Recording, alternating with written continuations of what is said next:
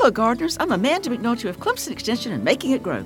George Ellison, in his column, Why the Blackgum Tree Has a Hollow Trunk, Asheville Citizen Times, lists how people use these pipe-like tree parts after the heart rot fungus had rendered them hollow.